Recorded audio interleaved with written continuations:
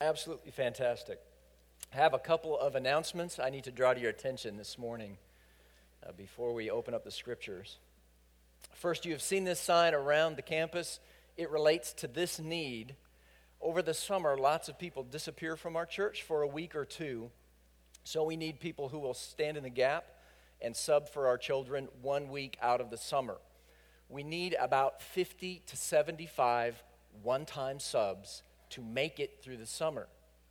So this is kind of an all-hands-on-deck kind of appeal. You've seen these signs all around. There's one on the back of your worship guide. I'm not sure. It says you can sign up in the lobby or you can scan here. I don't know how the scan works. I think if you actually scan it, it teleports you into a children's classroom at that moment. So be careful with that. I'm not sure we've actually tested that. But obviously, with that level of need, the commitment is very small, but you cannot assume that somebody else is going to do it for you. Okay? Step up and serve one Sunday this summer. Information in the lobby. I hope that you'll take care of that. The other thing that I want to make you aware of is a gaffe on my part that I missed. This is Josh and Gina Grizzle. Many of you have gotten to know them over the years. Last Sunday was their last Sunday with us. And Josh has been called to be the pastor at Cornerstone Baptist Church in Cleveland, North Carolina. And so we intended to pray for them last week, and he slipped away without me making time for that in the service. So I told him that the prayer would still count, and we would pray for him today. So we want to pray for Josh and Gina and their kids as they begin new ministry in the western part of our state. So would you bow with me in prayer? Let's pray. Lord, we are richly blessed as a congregation with gifted leaders and teachers like Josh, and we pray your favor on his life, that he would be a great blessing and a great shepherd for the people at Cornerstone Baptist Church in Cleveland. God, give him wisdom beyond his years, give him patience, give him great faith and love for those people. Protect him and his family. Use him greatly, God, we ask. And Lord, we too are in need. I pray that by the end of the day, Father, you might meet all our children's needs so that Stephanie can focus on more important matters than filling gaps. So, Lord, prompt us to serve well and gladly this summer in this matter. And lastly, Lord, we sit under your word now. Help us not to resist it, but to welcome it gladly as life itself for us, that we might do it and be blessed by it and to honor you in the midst of it. So, Spirit, come and work in every heart in this room. May no one escape your blessing,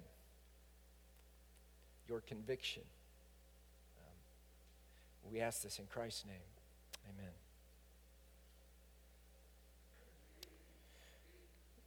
In the United States, mountain lions are the animal regarded as the number one human predator.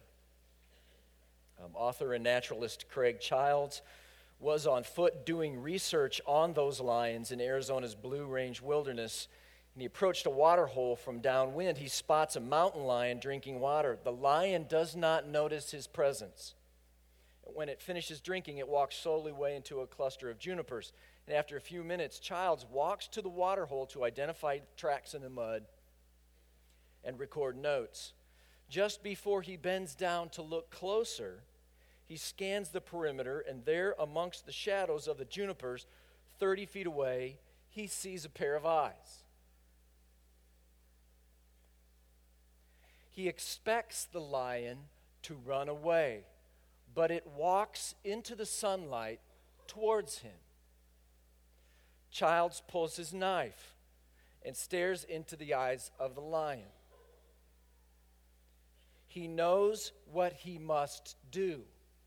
More importantly, he knows what he must not do. He writes, Mountain lions are known to take down animals 6, 7, and 8 times their size. Their method? Attack from behind. Clamp onto the spine at the base of the prey's skull, snap the spine. The top few vertebrae are the target, housing respiratory and motor skills that cease instantly when the cord is cut. Mountain lions have stalked people for miles. One woman survived an attack and escaped on foot on a road. The lion shortcut the road several miles farther and killed her from behind. I hold firm to my ground, he says, and do not even intimate that I will back off. If I run, it is certain I will have a mountain lion all over me.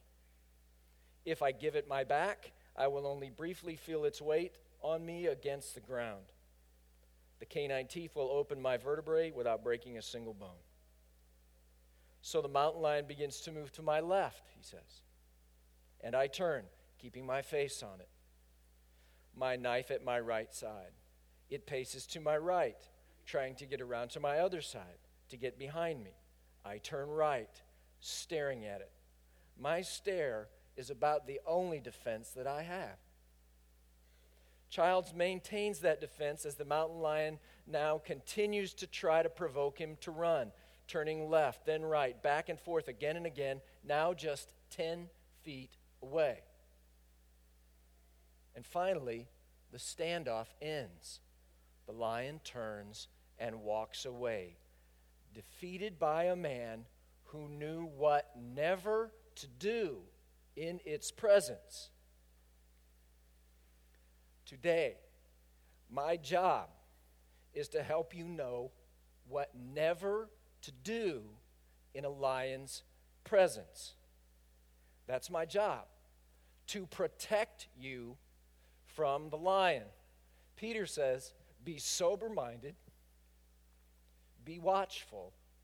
Your adversary, the devil, prowls around like a roaring lion, seeking someone to devour. I believe in the lion. I have seen its tracks. I have seen its wounds. I have seen its scars. I have seen them in you. It is one of my great sorrows. Today, I want to help protect you from lions. And in order to do that, we're going to continue our study in the book of Deuteronomy in chapter 18. And if you're visiting with us, it's not Dude You for Romney. That's a whole different thing. It's a book in the Old Testament, the very beginning of the Old Testament, the front end of it, called Deuteronomy.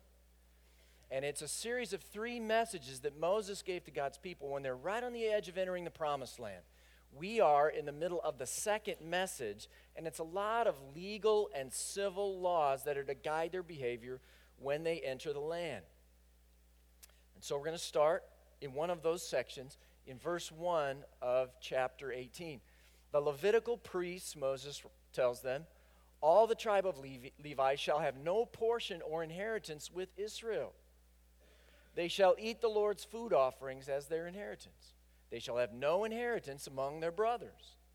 The Lord is their inheritance, as he promised them.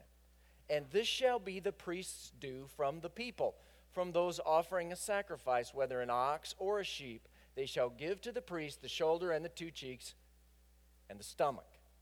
The first fruits of your grain, of your wine, and your oil, and the first fleece of your sheep you shall give him. For the Lord your God has chosen him out of all your tribes to stand and minister in the name of the Lord, him and his sons for all time. So these priests, right, these Levitical priests from the tribe of Levi, one of the tribes of Israel, were in charge of 2 main things: the sanctuary service, the worship service, and the teaching of the law.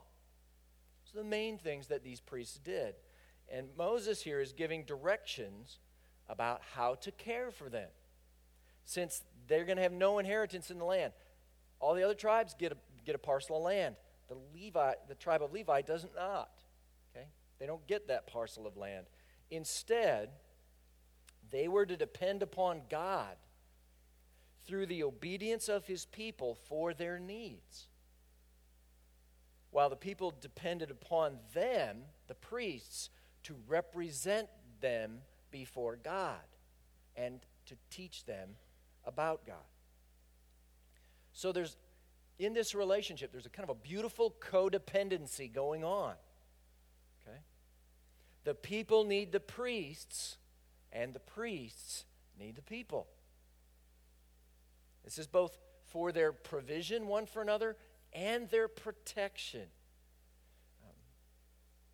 What I want to make sure that you don't miss here is that the priest's responsibility, one of them was to teach the people the ways of God. That's what priests did. It's vital to their life in the land, and that's why they were protected and provided for here. Okay. Now, in the New Testament, pastors are not the priests. Okay? Pastors are never referred to as priests in the New Testament. In the New Testament, we are the priests. Okay? Listen to Peter again. You are a chosen race, a royal priesthood. He's writing to the church. We are a royal priesthood, a holy nation, a people for his own possession. So the application for this passage is not that pastors are priests and you should give us the stomach of your sheep. Okay, that's not the idea. Okay? You can keep your stomachs. Thank you very much, your sheep stomachs. But there is application here by virtue of the way God's people are charged to care for God's leaders. Okay, there's a parallel in the New Testament in a variety of places.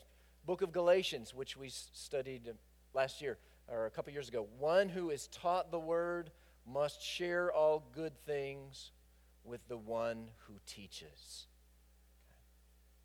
Providing for the teachers. 1 Timothy, let the elders who rule well be considered worthy of double honor, especially those who labor in preaching and teaching. Again, caring for the teachers. 1 Corinthians 9, Paul says, do you not know that those who are employed in the temple service get their food from the temple, and those who serve at the altar share in the sacrificial offerings? He's going to use that in his argument as saying that's the way that it's typically done. We are to have the same kind of codependent relationship that the Old Testament priests and people did in that regard. I serve you with the Word of God, and you serve me by providing for my needs as an act of worship to God. Okay. And that's interesting, some of the language that he uses. He says, take the first fruits of your grain, of your wine, and your oil, and the first fleece of your sheep, and you shall give those to the priests. Okay. Now, the first fruits, you remember as we've talked about that before as we go through Deuteronomy, it's always given to God as an act of worship. But here it's given to the priests. They are one and the same. They were given to the priests as an act of worship to God. And the same kind of arrangement exists for God's people in this day. It comes into the coffers of the church, so to speak. It blesses our pastors and our staff, but it is for you an act of worship to your great God. And this arrangement in their day was an obvious blessing for the priests, as it is for our leaders today, as they received their inheritance through the people's obedience. And this provision for the priests is for the spiritual good of the people. It would preserve their priests who were bringing protection to them, as we'll see by the teaching of the Word. God is protecting his people here by providing them a means to receive his Word and have it taught to them through these priests. Now, the next few verses show what it is that God is protecting his people from through these priests that are teaching the law. Starting in verse 9. Well, when you come into the land that the Lord your God is giving you, okay, they're about to enter the land, right? You shall not learn to follow the abominable practices of those nations. There shall not be found among you anyone who burns his son or his daughter as an offering. Anyone who practices divination or tells fortunes or interprets omens or a sorcerer or a charmer or a medium or a necromancer or one who inquires of the dead. For whoever does these things is an abomination to the Lord. And because of these abominations, the Lord your God is driving them out before you. You shall be blameless before the Lord your God for these nations, which you are about to dispossess. Listen to fortune tellers and to diviners. But as for you, the Lord your God has not allowed you to do this.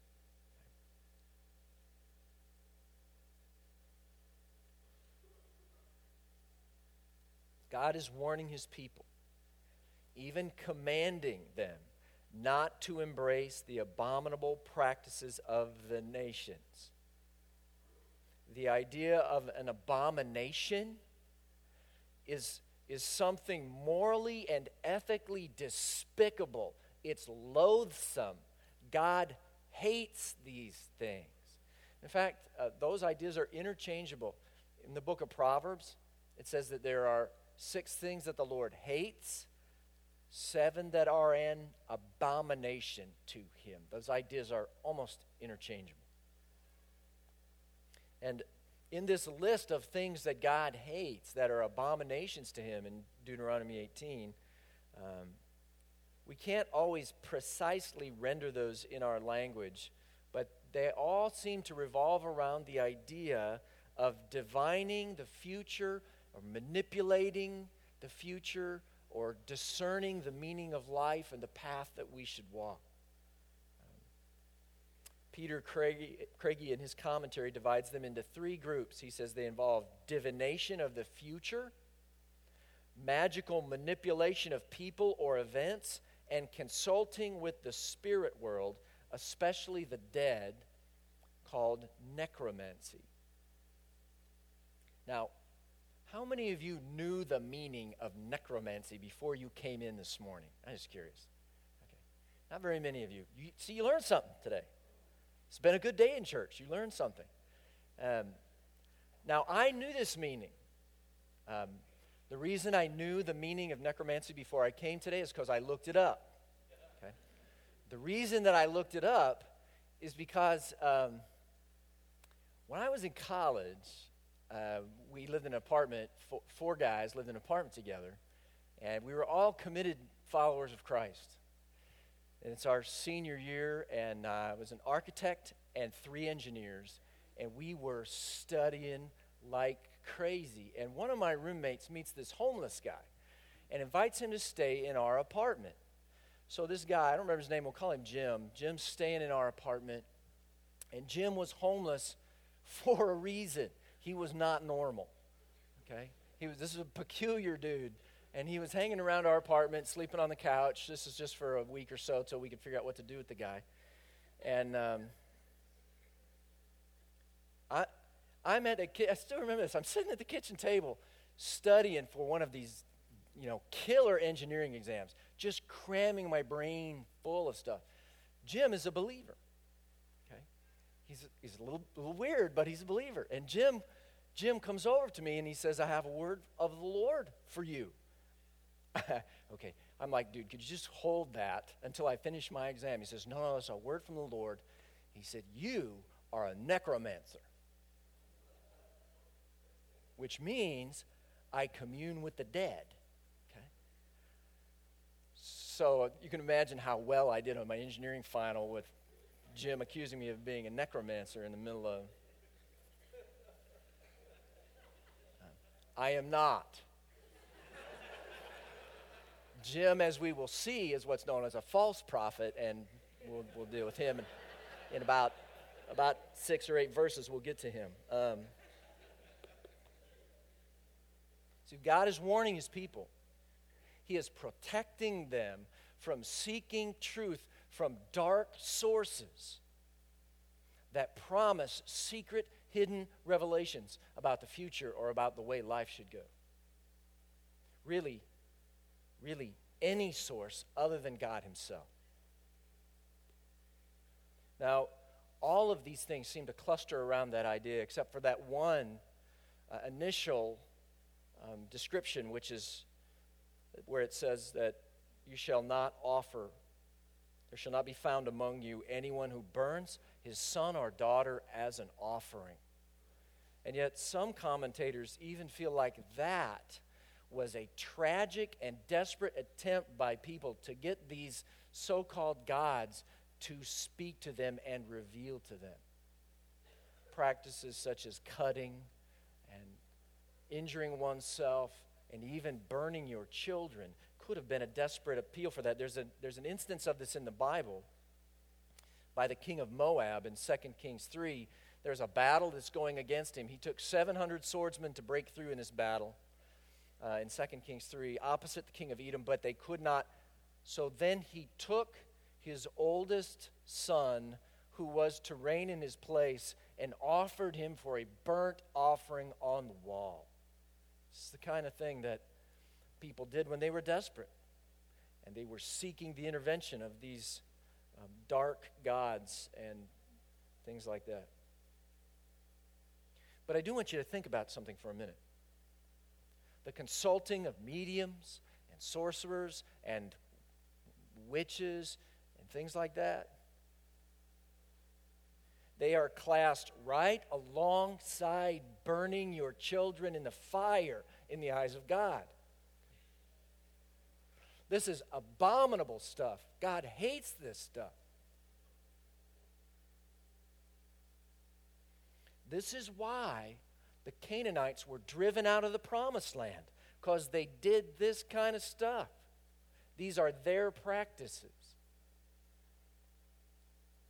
And the people of God are expressly forbidden to join in such consultations throughout the Old Testament. Isaiah, when they say to you, Isaiah's warning, inquire of the mediums and the necromancers who chirp and mutter. Should not a people inquire of their God? Should they inquire of the dead on behalf of the living? Isaiah says, if God is real, then this stuff is just wrong. And the New Testament reflects these same teachings. In Acts 19, new believers come confessing and divulging their practices. And a number of those who had practiced magic arts brought their books together, burned them in the sight of all. It was their sacred texts were burned when they became believers. Galatians 5 lists the works of the flesh. They're evident: sexual immorality, impurity, sensuality, idolatry, sorcery. And Paul says, I warn you, those who do such things will not inherit the kingdom of God. Book of Revelation. Rest of mankind did not repent of their murders or their sorceries. It's something to be repented of in the New Testament. So this warning, it's for us, okay? Stay away from the dark arts. Okay? Stay away from all means of divination. And sadly, these things are not lost arts in our day. There was an interesting study done as recently as 2009 where U.S. adults were asked to identify supernatural experiences that they claim to have experienced. Okay, these are things that they have experienced. About 1/3 have been in touch with the dead. 1 out of 3. About 1 out of 5 have seen or been with a ghost. About 1 out of 6 have consulted a fortune teller or a psychic. 1 out of 6. Now, most of us are not deeply into these matters, or we wouldn't be here this morning, right? That doesn't mean, though, that we don't dabble. I ran across a catechism. This is very helpful. It says, all forms of divination are to be rejected. Recourse to Satan or demons, conjuring up the dead, or other practices falsely supposed to unveil the future. Consulting horoscopes, astrology, palm reading, interpretation of omens and lots, the phenomena of clairvoyance, recourse to mediums, all conceal a desire for power over time, history, and in the last analysis, other human beings, as well as a wish to conciliate hidden powers. They contradict the honor, respect, and loving fear that we owe to God alone. That means we don't get our fortunes read, okay? We don't check our horoscope and believe that it will affect us, that it somehow explains what happens in our day. It means fortune cookies are a joke, okay? They don't work. You can work on the Chinese, learn the Chinese on the other side, that's good. The other side, it's a joke. We don't seek spiritual insight from Deepak Chopra, or we don't watch the TV shows about some secret ancient wisdom of Kabbalah.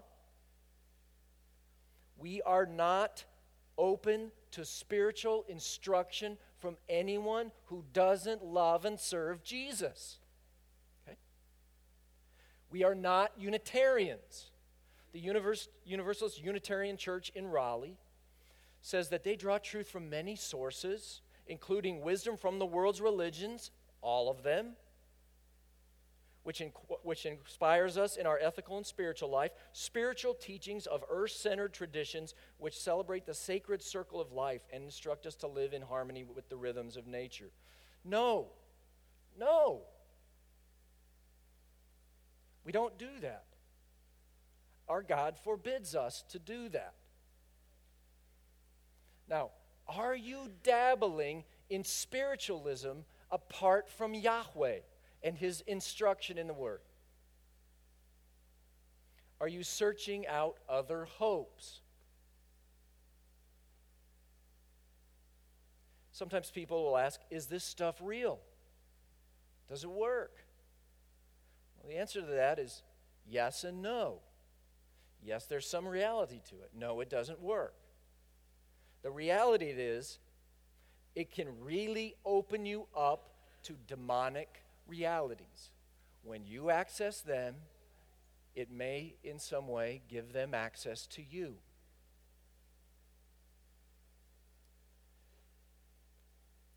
See, this is the lion's way that God is trying to protect you from.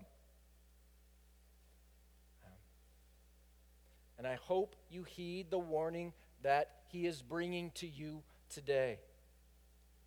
Like Craig Childs, you must know what you must do. More importantly, you must know what you must not do. As for you, in verse 14 there, the Lord your God has not allowed you to do this. Are you a dabbler? See, the alternative to dabbling is to hope and trust fully in God, who knows the future. He knows the future. Read the book of Daniel. God knows the future. Daniel chapter 10, He sends one of His angels who comes to make you understand in that context what is to happen to your people in the latter days, for the vision is for days yet to come. God is foretelling the future in the book of Daniel. At the close of our time today, I'm going to give you a chance to turn from your dabblings and say, I will trust in my God alone. Okay? No more dabbling. I'm going to give you a chance to do that. Well, we've seen God's provision, His protection in the priests who teach the law, And we've seen what they're protecting them from, these false ways of divining truth and spirituality. Now he brings another protection. He's bracketing this evil with protection. In verse 15, the Lord your God will raise up for you a prophet. So we have the priests and the prophet given as God's protection for his people. A prophet like me, Moses says, from among you, from your brothers. It's to him you shall listen, just as you desired of the Lord your God at Horeb on the day of the assembly, when you said, let me not hear again the voice of the Lord my God, or see this great fire anymore, lest I die. And the Lord said to me, they are right in what they have spoken. I will raise up for them a prophet like you from among their brothers, and I will put my words in his mouth, and he shall speak to them all that I command him. And whoever will not listen to my words that he shall speak in my name, I myself will require it of him. But the prophet who presumes to speak a word in my name that I have not commanded him to speak, or who speaks in the name of other gods, that same prophet, he shall die. So there's this promise from God for the protection of his people. He's going to bring a prophet. Prophet's going to be like Moses, and the main emphasis of that here, it's going to be like Moses because he's going to bring the words of God to the people.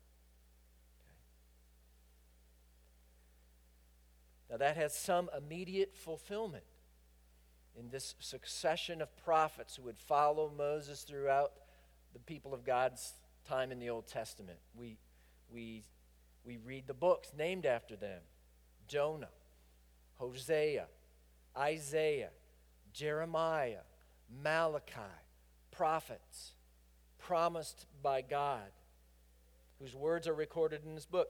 God promised a prophet would come so that his people would not be without his word. They wouldn't be without the direction and the guidance they would need. God is promising them that he's going to give them all the revelation they'll need. You don't have to go looking around somewhere else. God's going to grant it. There's that kind of immediate unfolding fulfillment, but there's also kind of an ultimate fulfillment to this, because he's going to give them a prophet. One great prophet, above all others, who's going to speak God's words to his people. And the New Testament clues us in as to who that is. It's Jesus Christ, the very Son of God. And places like the book of Acts, Peter's preaching this great sermon, right? Repent, therefore, and turn again, he says, that your sins may be blotted out, that times of refreshing may come from the presence of the Lord, and that he may send the Christ appointed for you, Jesus, whom heaven must receive until the time for restoring all the things about which God spoke by the mouth of his holy prophets long ago. Looking back to what the prophets predicted. Moses said, now he's talking about what Moses said. He quotes our verse.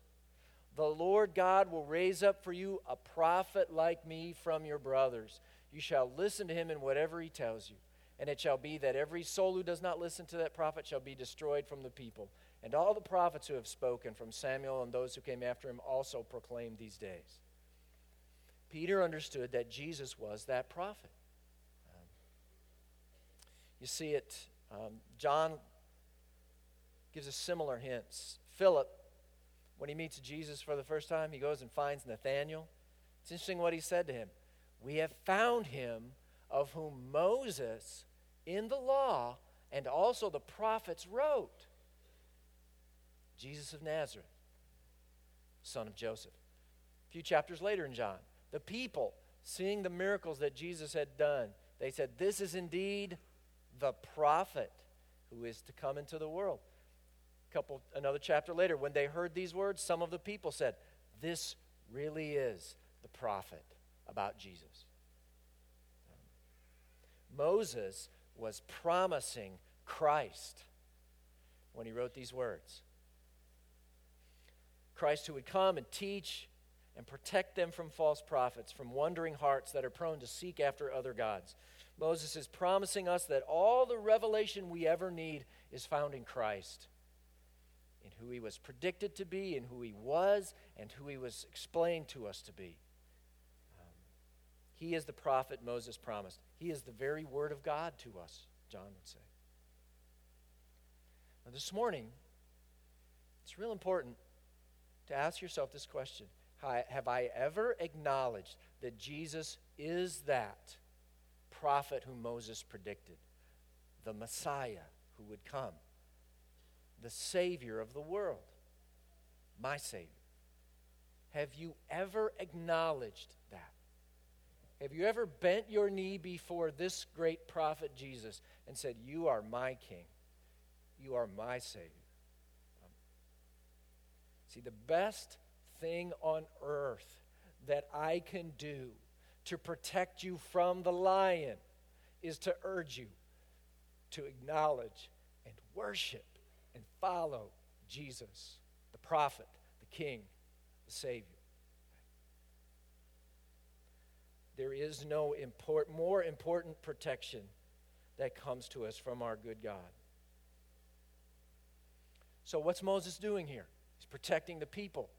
He's bracketing this thing which they must not do with priests and prophets who bring to them the word of God. That's what they have in common. They bring to the people the word of God. Down in verse 21, he explains something very important to his people. He says, "Now if you say in your heart, how may we know that the word that the Lord has not spoken? When a prophet speaks in the name of the Lord, if a word does not come to pass or come true, that is a word that the Lord has not spoken. The prophet has spoken it presumptuously. You need not be afraid of him." So how do you tell if a prophet is false? Well, it's possible that there are two criteria in here. One, is it true? Does it correspond to the rest of the teaching of the words of God? The other revelation of God, does it match up? But the main emphasis here is, did it come true? Was it fulfilled? If it didn't, then cross this guy off your list. He's not the one. Now, that's not always easy to do. Again, Craigie in his commentary says, when a prophet announced God's coming judgment and called for repentance, it would be clearly pointless to wait first to see if the judgment actually came to pass and then repent. Okay? It's too late then. Rather, he says, the criteria represent the means by which a prophet gained his reputation as a true prophet and spokesman for the Lord. Over the course of a prophet's ministry, the character of a prophet as a true spokesman of God would begin to emerge clearly. So it's hard to do this, but it must be done. Prophets must speak truth. When they predict what is about to happen, it must come to pass. This is one of the huge problems with the Jehovah's Witnesses. Okay, back in the early 20th century, they were notorious date setters for the coming of Christ. He's going to come in 1914. He's going to come in 1925. They kept recalibrating and resetting dates. And of course, we still await the coming of Christ. This is one of the problems with the Mormon faith. Joseph Smith made numerous predictions about numerous things that simply did not come true. He predicted whom his successor would be. His son. His son was not his successor. Brigham Young was his successor. He got that wrong. Okay? He predicted that the coming of Christ would come prior to the year 1891. It didn't happen. So, a prophet must be someone whose prophecies are fulfilled, who consistently bears the character of truthfulness.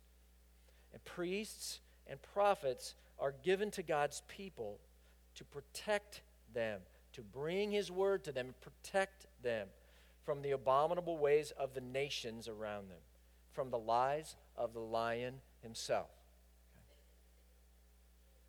So the teaching of the word, it's a safeguard for us. Psalm 119 says, if your law had not been my delight, Lord, I would have perished in my affliction. But the word protects us when we delight in it. So the word, how it's proclaimed and how it's received, is a big deal.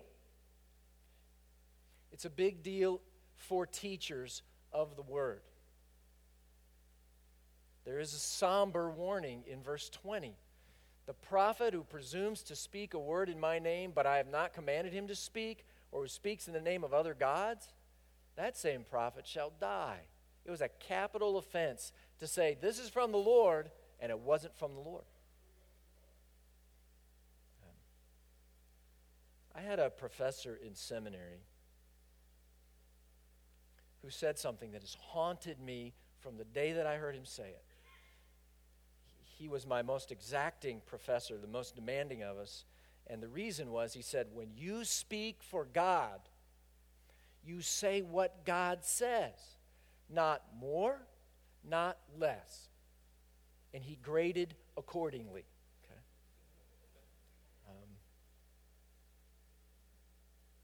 And so that terrified me.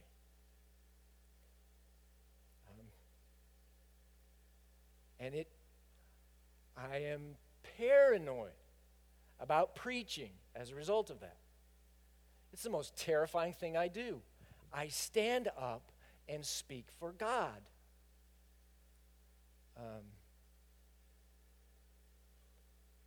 And so there's whole lots of really interesting things in the Bible that I don't talk about because I don't have a green light from God to talk about those things.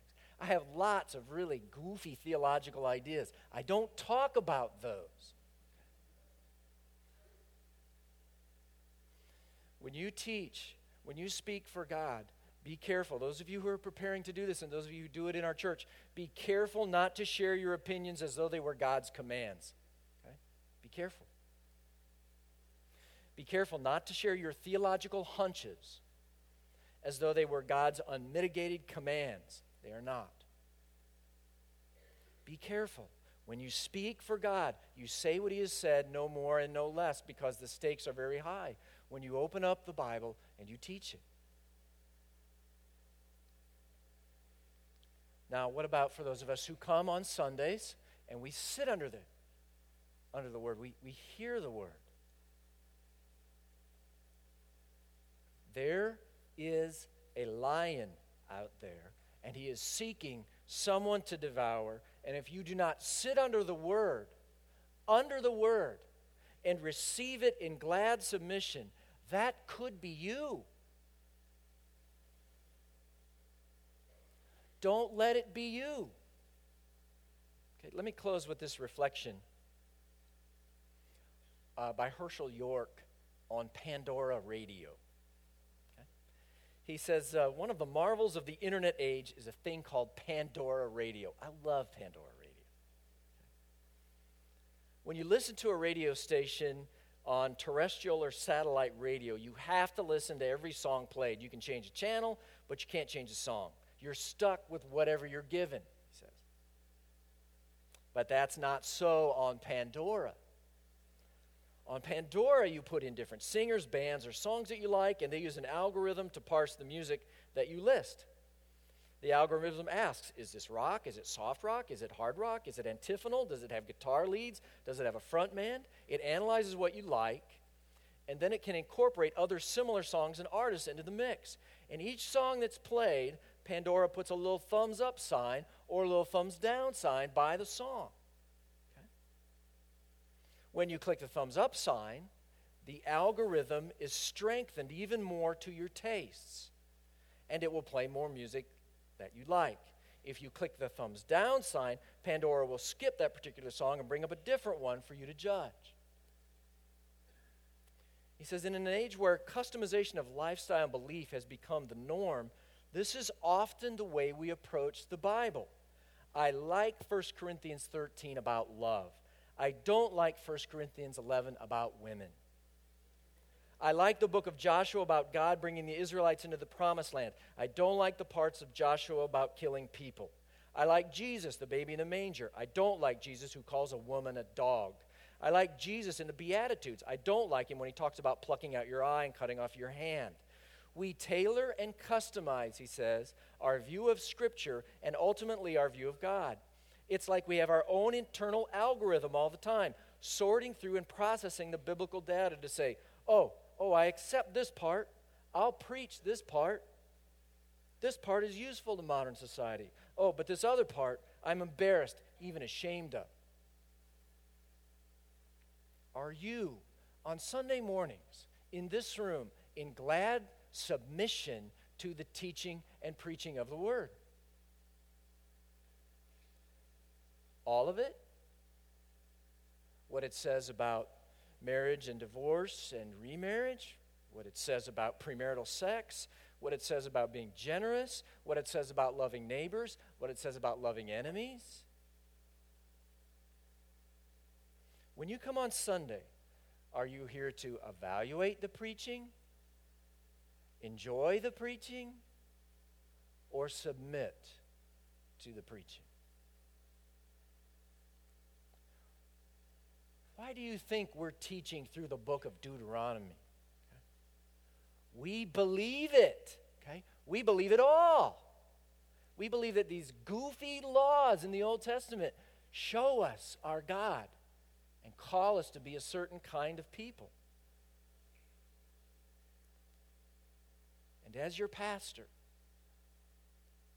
I beg you, come and submit to the teaching of the Word.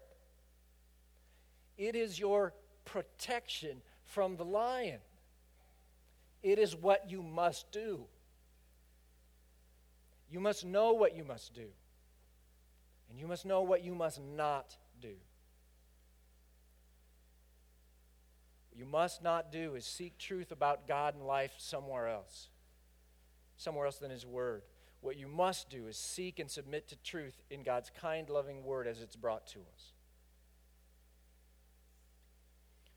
So let's close our service and think about what God is saying to us. He is calling us. He is calling you to a renewed submission to His Word, where you receive it so that you can do it. He is calling you to a renewed hope in God alone. Stop dabbling. Stop poking around in other places, in other hopes. Hope in God. Trust in God. Lay those other things aside. And maybe this morning He's calling you to embrace Christ for the very first time as prophet and Savior and King. Lord of all, Lord of your life. And so to do that, the worship team's going to come. They're going to lead us in a closing song as we always do. But I would like to ask of you today that if God is prompting you through this text of Scripture, that as an evidence of your submission to it, you would come forward, and if you're able, you'd kneel down here at the front during this song of worship. And I'm going to ask our elders and our pastors and our women's ministry leaders to be a little bit more engaging, a little bit more initiative today, and just to come alongside you as you kneel here, and they'll just lay their shoulder on you. They don't have time for a conversation with you. They're just going to pray God's blessing and His favor on you as you respond to His Word. And I'm asking you to do that today for two reasons. One, it's good to have our leaders pray for you. It is. Even these simple prayers of blessing, it's good. The Bible says God loves to hear the prayer of a righteous man and honor it. So these people are that. But secondly, it's good to take a public step of obedience. It's not the only step, but it can be an important first step because it's a step of submission. So that when you leave here, your spouse or your small group or even your kids can say to you, on Father's Day, your son could say to you, Dad, what were you doing down there? And you can say, Son, I was submitting to God. And I was repenting of my sin. So, during this song, if you'll come for prayer, and our leaders will move among you, be patient. They'll move among you, they'll just lay their hand on your shoulder, and they'll pray a prayer of God's blessing and favor on your life. Now, if you are coming down you've never done this before and you want to trust in Christ as your Savior and Lord, I do want you to tell whatever leader comes to you that that's what you're doing so they can set up a time right after the service and have a conversation with you and pray more pointedly for you. But let's begin a pattern with this action of glad submission to God's good word that's given to us to protect us from the abominable practices of the nations, right? From the lion himself. Let's stand. Let's worship God together.